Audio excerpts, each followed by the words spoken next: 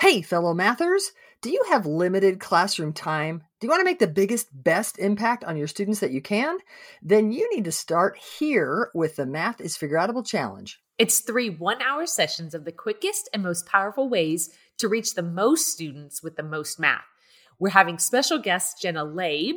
Mark your calendars for May 15th through 17th at 7 p.m. Central and watch this space to find out when registration opens. If you can't make those times, you'll want to register anyway so you can get access to the session recordings. And now, on to the episode. Hey, fellow mathematicians! Welcome to the podcast where math is figureoutable. I'm Pam Harris. And I'm Kim Montague. And we're here to suggest that mathematizing is not about mimicking or rote memorizing, but it's about thinking, reasoning, about creating and using mental relationships. That mathematics class can be less like it has been for so many of us, and more like mathematicians working together to learn more new mathematics. We answer the question, if not algorithms, then what? So Pam, you know this about me, but I'm going to say that outside of math, I've always been intrigued by sociology, right? I've always been really interested in, I've taken a couple of different personality profile tests. And a while back, I took this personality profile called Enneagram. The Enneagram. Yeah. And so maybe some of you have heard of it. It's one of those quiz where you take a bunch of questions and you answer like how you would respond, just kind of on a dime. And it's maybe about what your preference would be. And honestly, I don't really know a ton about like the background, but the general idea is that the more you know about yourself and the people that you're in different relationships with, the better able you are to live in harmony and work out some situations. So, I took the Enneagram test and I politely asked, maybe forced my husband to take it as well. And interestingly, just listeners, my husband and I, no matter what kind of test we take, we are exact opposites, 100% opposite. And we find it interesting that we are so unalike. And frankly, the Enneagram has been really cool for me because I've been able to read a lot about what makes him tick. It's been super helpful. Well, Pam and I have worked together for 20 years. And so once I took this thing, of course, I pestered her to take it as well.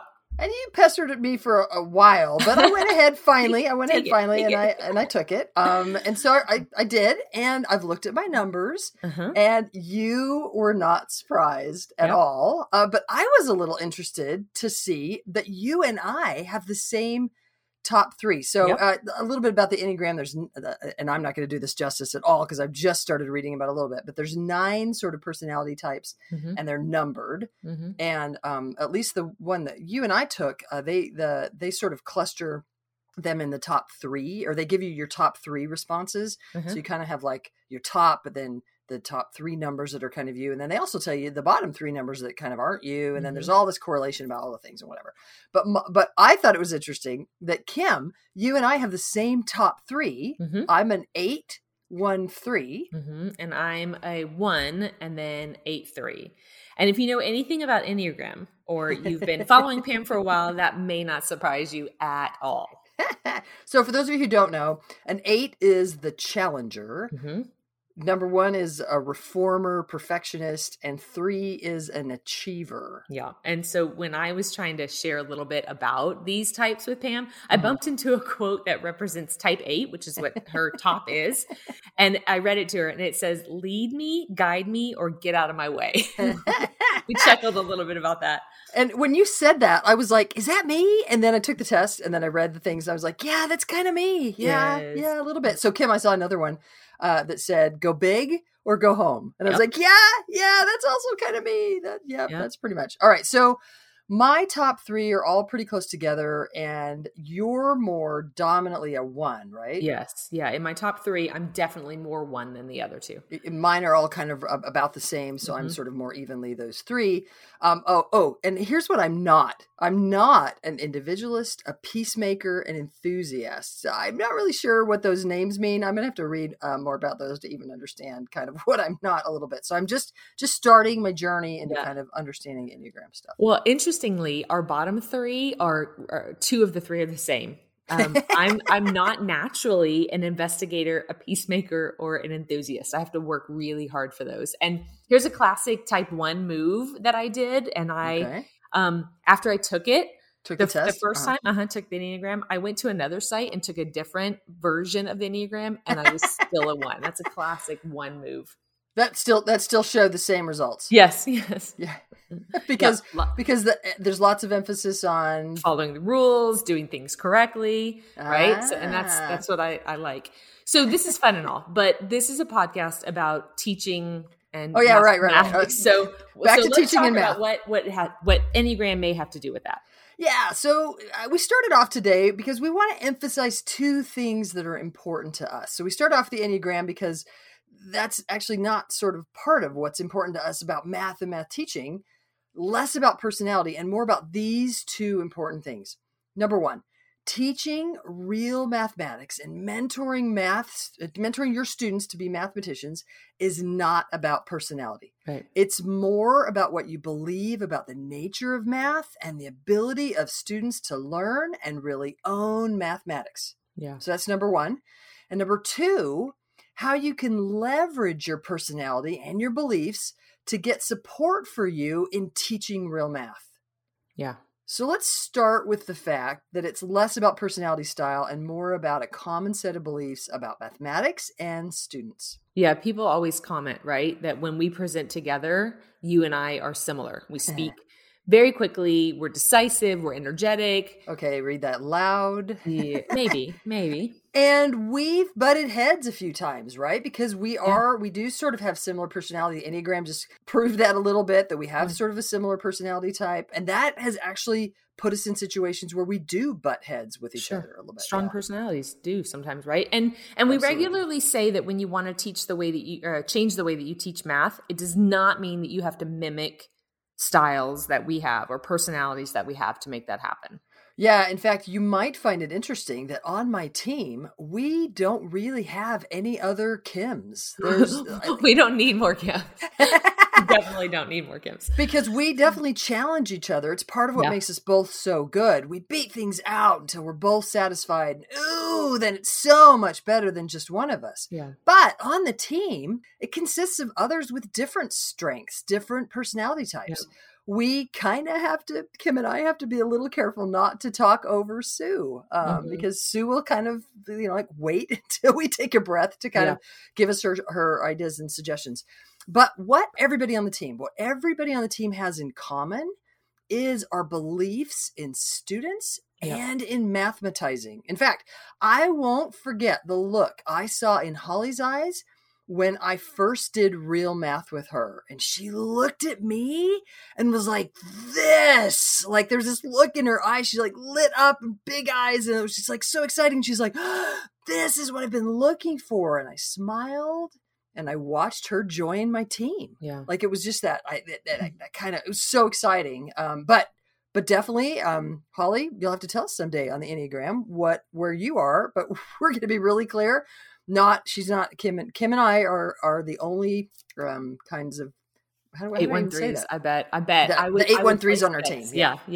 I have a similar experience. I think I've mentioned this before, but my favorite teaching partner ever was nothing like me. We were total opposites personality wise, but at our core, we wanted the same things for kids when we showed up every day. There was another person on one of my teams one year who was very similar to me personality wise. And we got along great outside of work, but we didn't see eye to eye about teaching. And that made us not so great coworkers. That's interesting, right? Yeah. When we wrote Bridges in Mathematics, we worked with Hannah and Alan and Martha. Smart, careful, artistic, thoughtful. I thought you were going to laugh a little bit when I said artistic there, Kim. Because I'm not at all. Because neither you or I are, right? So all of these guys were smart, careful, artistic, thoughtful, patient, helpful. And they made us so much better. Yeah, absolutely. So to your first point, being a really good teacher of real mathematics is all about your belief in students and your understanding that mathematics is figure-outable much more than it is about personality. Absolutely. All right. So the second point we want to make today is that to get support for you to get support in teaching real mathematics, look to those who share your beliefs about students and about mathematics, and don't let personalities get in the way. Yeah. Instead, look to capitalize on what you have in common. Right. We all have a responsibility to consider how we interact with people. Yeah. Mm-hmm. So Yep. I know that I have this strong personality and these super strong perfectionist tendencies. Uh-huh. And I do have to consider that my way or my style or delivery method isn't necessarily the same for others, but the ideas and the mathematics should be. Right. Right. That's so important. And The if it's- ideas and the math we have to be together on those. Yeah.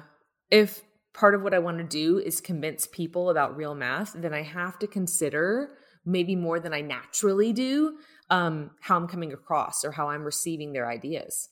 Yeah, and so we work really hard at listening to people, at asking how they're thinking, really hearing them and trying to speak to their experience. We probably fail too often, but we believe so passionately in opening the mathematics doors to everyone that we keep trying. So, what do we have in common as teachers? Belief in the students as people with hopes, dreams, capability, futures. Y'all, as you look forwards towards building your own personal professional learning community, we want to suggest to you that you ask yourself, where can you get support? Where can you get the most synergy and support in building your ideal classroom?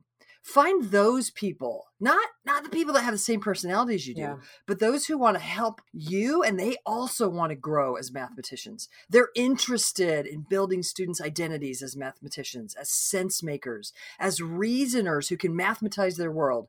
We want to position all students as integral parts of a thriving community of learners.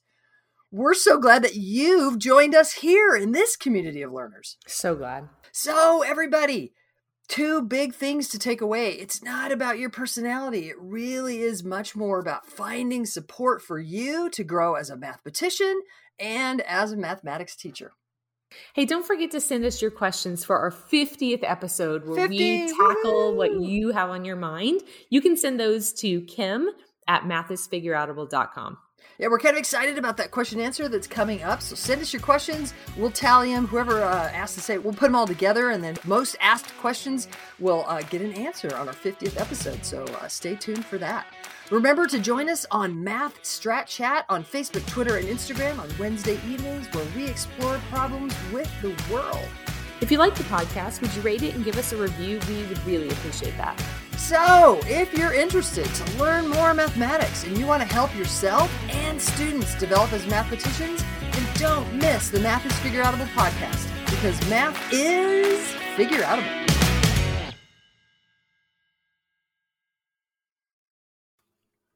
Thank you for listening and making math more figureoutable. Remember, we're going to be opening registration for the Math is Figureoutable Challenge soon. Mark your calendar from May 15th through 17th. You are not going to want to miss these free PD evenings where you'll learn 4 routines you need in your classroom that are naturally engaging and encourage students to think mathematically. And remember, if you can't make those times, registering gets you access to the recordings. Keep making math figureoutable.